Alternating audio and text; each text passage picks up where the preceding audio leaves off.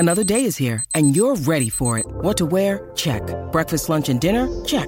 Planning for what's next and how to save for it? That's where Bank of America can help. For your financial to-dos, Bank of America has experts ready to help get you closer to your goals. Get started at one of our local financial centers or 24/7 in our mobile banking app. Find a location near you at bankofamerica.com/talktous. What would you like the power to do? Mobile banking requires downloading the app and is only available for select devices. Message and data rates may apply. Bank of America N.A., member FDIC. When you need mealtime inspiration, it's worth shopping Kroger, where you'll find over 30,000 mouth-watering choices that excite your inner foodie. And no matter what tasty choice you make, you'll enjoy our everyday low prices, plus extra ways to save, like digital coupons worth over $600 each week. You can also save up to $1 off per gallon at the pump with fuel points. More savings and more inspiring flavors make shopping Kroger worth it every time. Kroger, fresh for everyone. Fuel restrictions apply.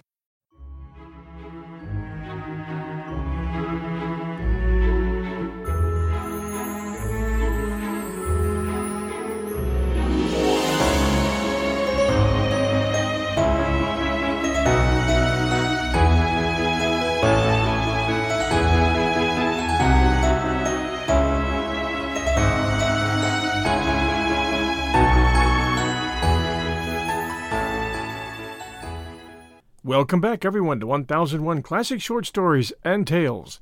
This is your host, John Hagedorn. It's been a while since we've done a Bret Harte story, so I wanted to give you a little reminder about who Bret Harte was, and then share one of his most loved short stories with you. Tennessee's Partner.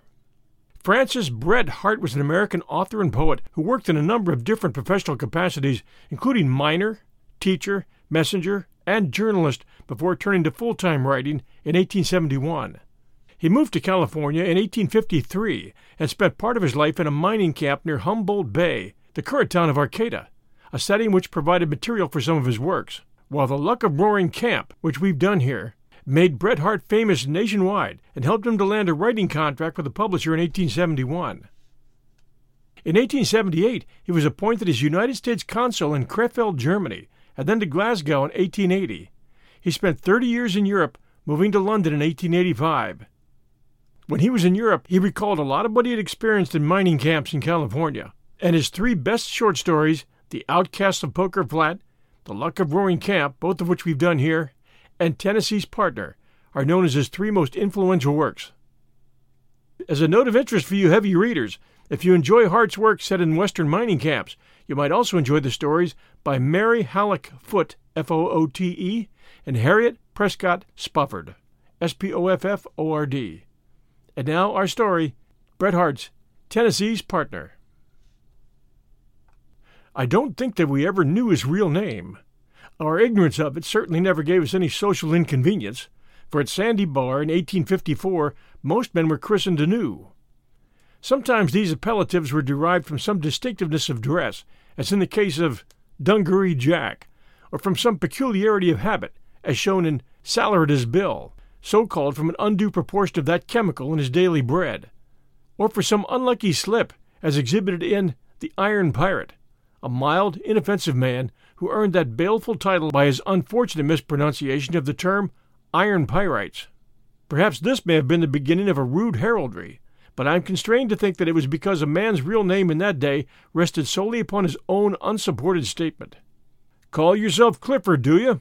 said Boston, addressing a timid newcomer with infinite scorn. "Hell is full of such Cliffords." He then introduced the unfortunate man, whose name happened to be really Clifford, as Jaybird Charlie, an unhallowed inspiration of the moment that clung to him ever after. But to return to Tennessee's Partner, whom we never knew by any other than this relative title. That he had ever existed as a separate and distinct individuality, we only learned later. It seems that in 1853 he left Poker Flat to go to San Francisco, ostensibly to procure a wife. He never got any farther than Stockton. At that place he was attracted by a young person who waited upon the table at the hotel where he took his meals. One morning he said something to her which caused her to smile not unkindly, to somewhat coquettishly break a plate of toast over his upturned, serious, simple face, and to retreat to the kitchen. He followed her, and emerged a few moments later, covered with more toast and victory.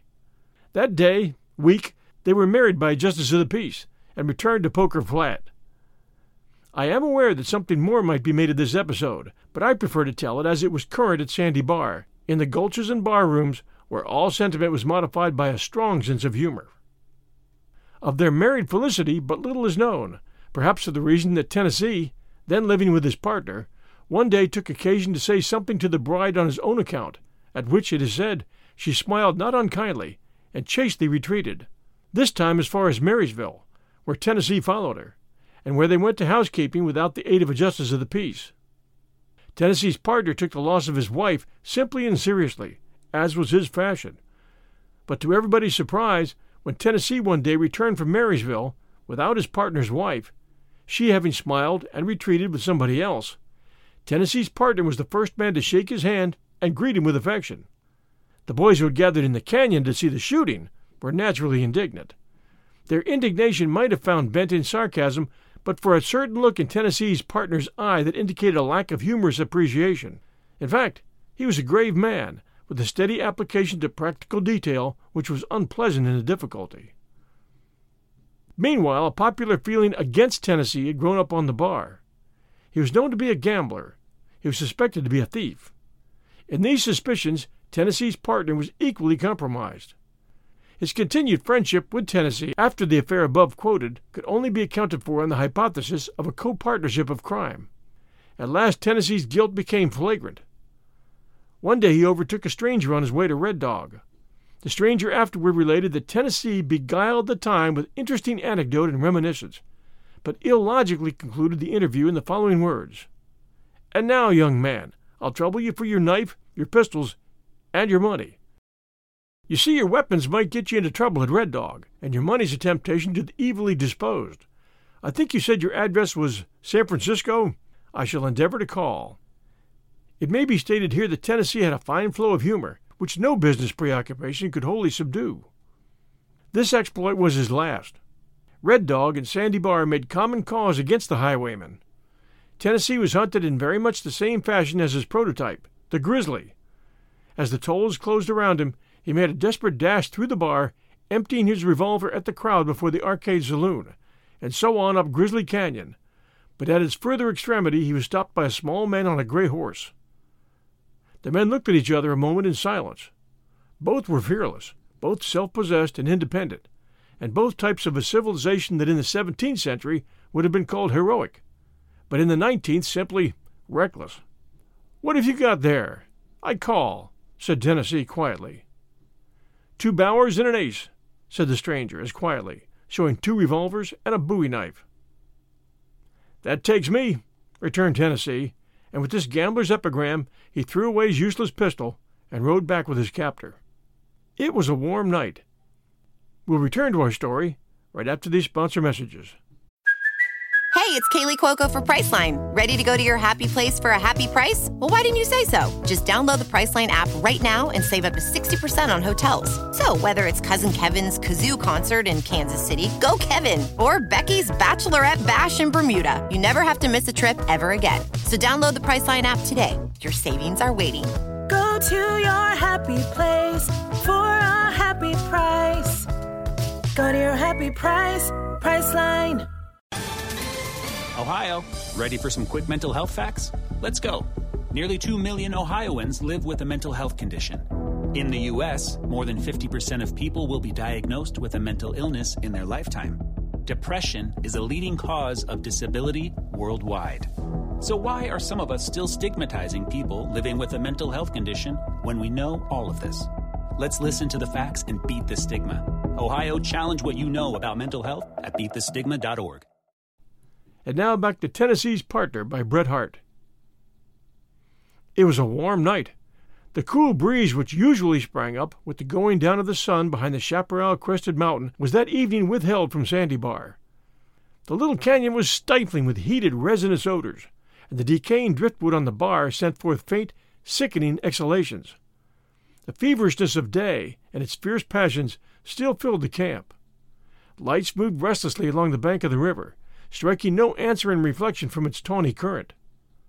Against the blackness of the pines, the windows of the old loft above the express office stood out staringly bright, and through their curtainless panes the loungers below could see the forms of those who were even then deciding the fate of Tennessee.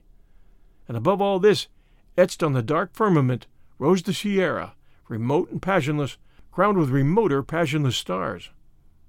The trial of Tennessee was conducted as fairly as was consistent with a judge and jury who felt themselves to some extent obliged to justify, in their verdict, the previous irregularities of arrest and indictment. The law of Sandy Bar was implacable, but not vengeful. The excitement and personal feeling of the chase were over. With Tennessee safe in their hands, they were ready to listen patiently to any defense, which they were already satisfied was insufficient. There being no doubt in their own minds, they were willing to give the prisoner the benefit of any that might exist.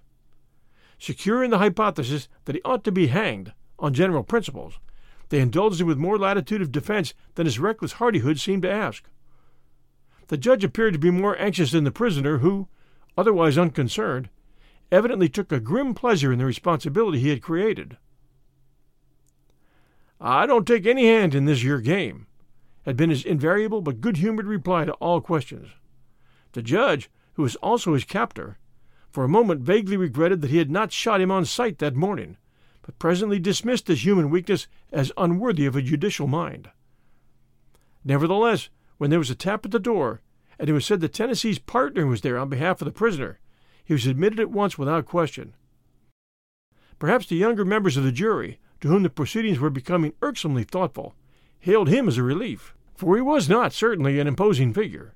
Short and stout, with a square face sunburned into a preternatural redness, clad in a loose duck jumper and trousers streaked and splashed with red soil, his aspect under any circumstances would have been quaint, and was now even ridiculous.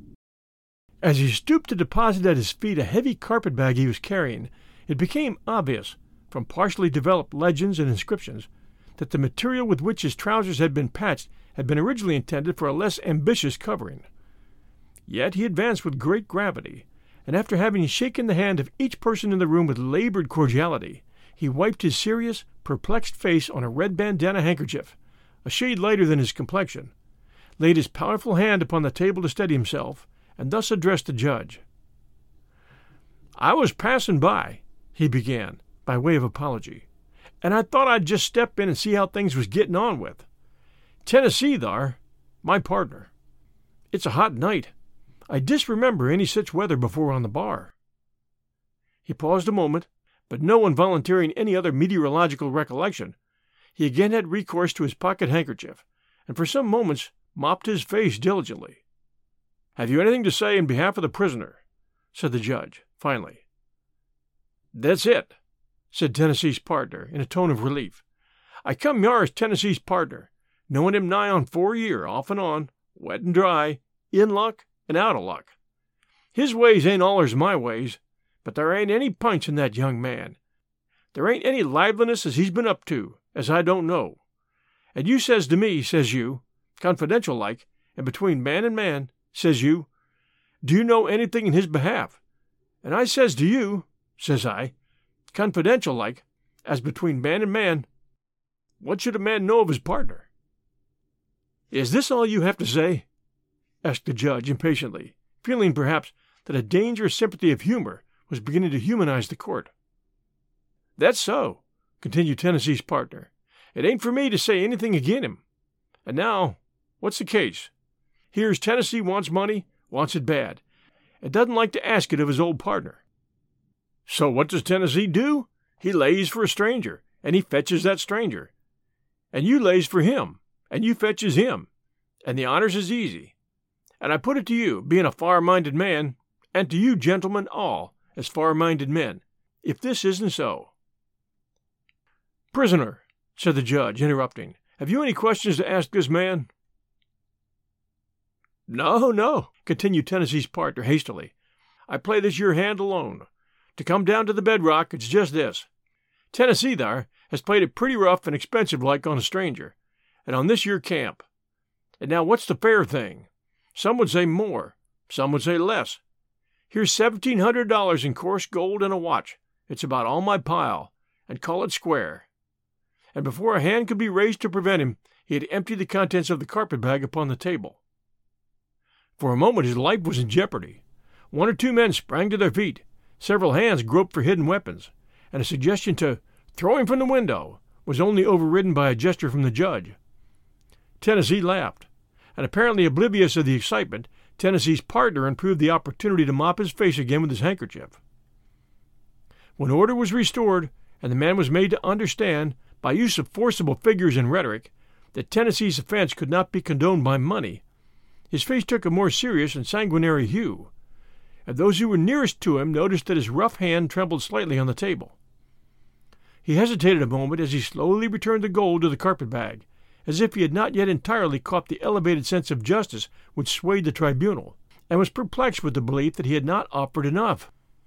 Then he turned to the judge and saying, "This yours a lone hand, played alone and without my partner." He bowed to the jury and was about to withdraw when the judge called him back. "If you have anything to say to Tennessee, you'd better say it now." For the first time that evening, the eyes of the prisoner and his strange advocate met. Tennessee smiled, showed his white teeth, and saying, "Euchred, old man," held out his hand. Tennessee's partner took it in his own, and saying, "I just dropped in as I was passing to see how things was getting on," let the hand passively fall, and adding that it was a warm night, again mopped his face with his handkerchief, and without another word, left the building. The two men never again met each other alive, for the unparalleled insult of a bribe offered to Judge Lynch, who, whether bigoted, weak, or narrow, was at least incorruptible, firmly fixed in the mind of that mythical personage any wavering determination of Tennessee's fate, and at the break of day he was marched, closely guarded, to meet it at the top of Marley's Hill. How he met it, how cool he was, how he refused to say anything, how perfect were the arrangements of the committee, were all duly reported, with the addition of a warning moral and example to all future evildoers, in the Red Dog Clarion, by its editor, who was present, and to whose vigorous English I cheerfully refer the reader. But the beauty of that midsummer morning, the blessed amity of earth and air and sky, the awakened life of the free woods and hills, the joyous renewal and promise of nature, and above all, the infinite serenity that thrilled through each, was not reported, as not being a part of the social lesson. And yet, when the weak and foolish deed was done, and a life, with its possibilities and responsibilities, had passed out of the misshapen thing that dangled between earth and sky, the birds sang, the flowers bloomed, the sun shone, as cheerily as before, and possibly the Red Dog Clarion was right. Tennessee's partner was not in the group that surrounded the ominous tree, but as they turned to disperse, attention was drawn to the singular appearance of a motionless donkey cart halted at the side of the road. As they approached, they at once recognized the venerable Jenny and the two-wheeled cart as the property of Tennessee's partner, used by him in carrying dirt from his claim, and a few paces distant the owner of the equipage himself, sitting under a buckeye tree, wiping the perspiration from his glowing face. In answer to an inquiry, he said he had come for the body of the deceased. If it was all the same to the committee, he didn't wish to hurry anything. He could wait. He was not working that day, and when the gentlemen were done with the deceased, he would take him. "If there's any present," he added, in his simple, serious way, "as would care to join in the fun, they can come." Perhaps it was from a sense of humor, which I've already intimated was a feature of Sandy Bar. Perhaps it was from something even better than that. But 2/3 of the loungers accepted the invitation at once. It was noon when the body of Tennessee was delivered into the hands of his partner.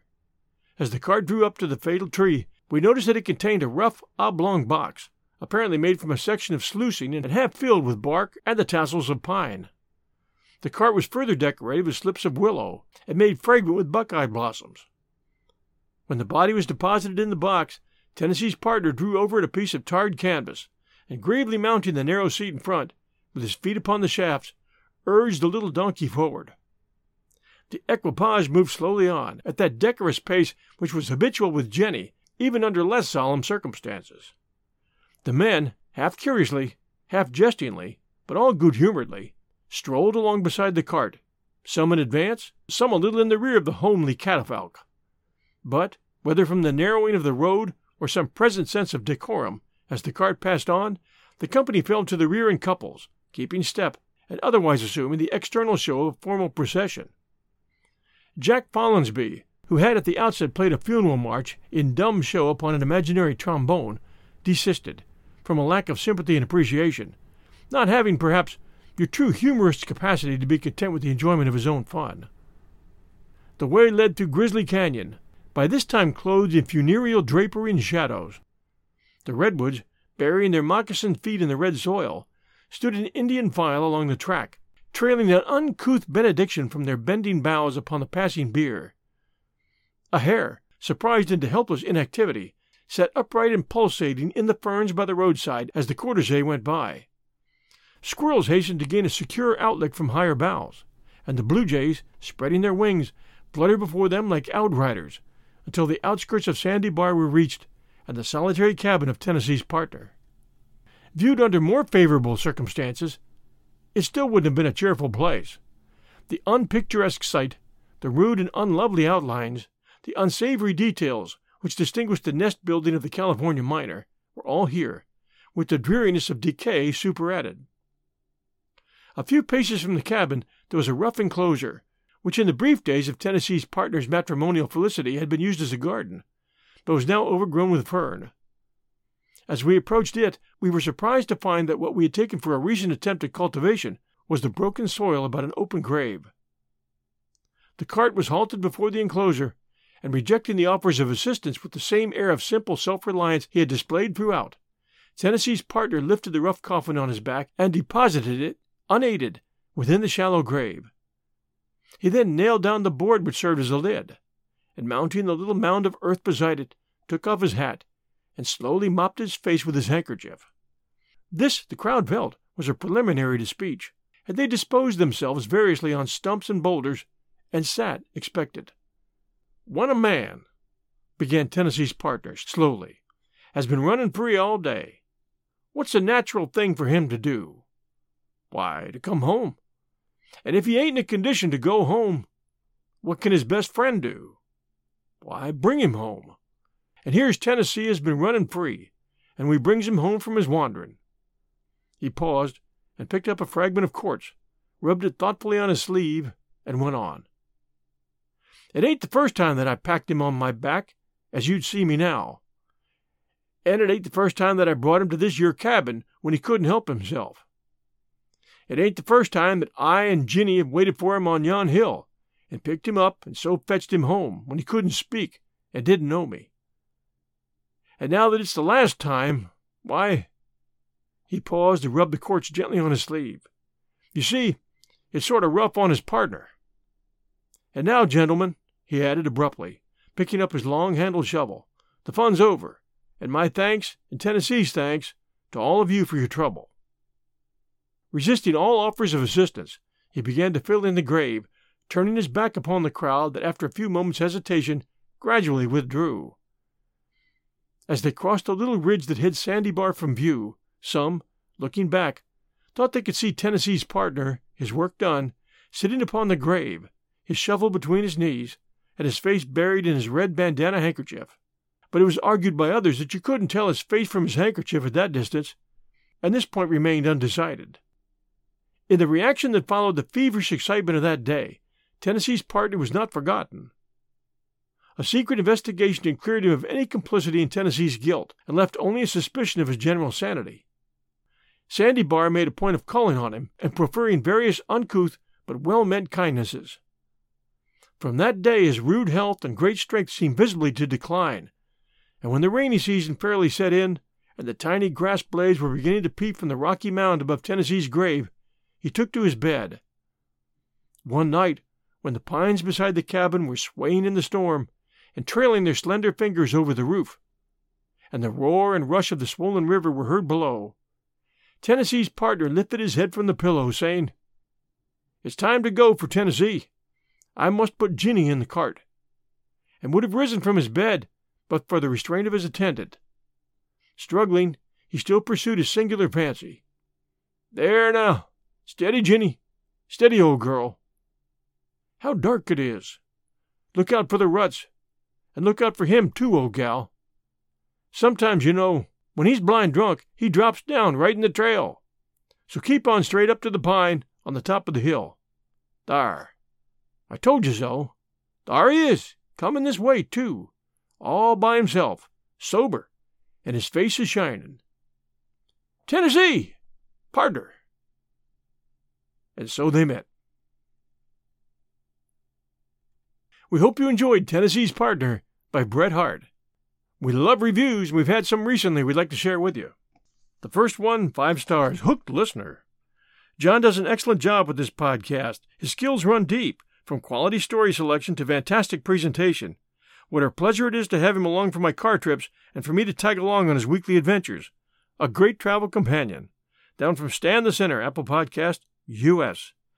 And this one, The End of the Story, 5 stars. Fantastic. Wonderful job of reading it. Wow. That one from Market Pop, Apple Podcast, US. And this one, Perfect for Hikers, 5 stars. Love listening to these stories while hiking. Thank you for making this podcast. Thank you all so very much for taking the time to send reviews. They help new listeners to find us, and we appreciate them a lot. Until next Sunday night at 6 p.m. Eastern Time, everyone, stay safe.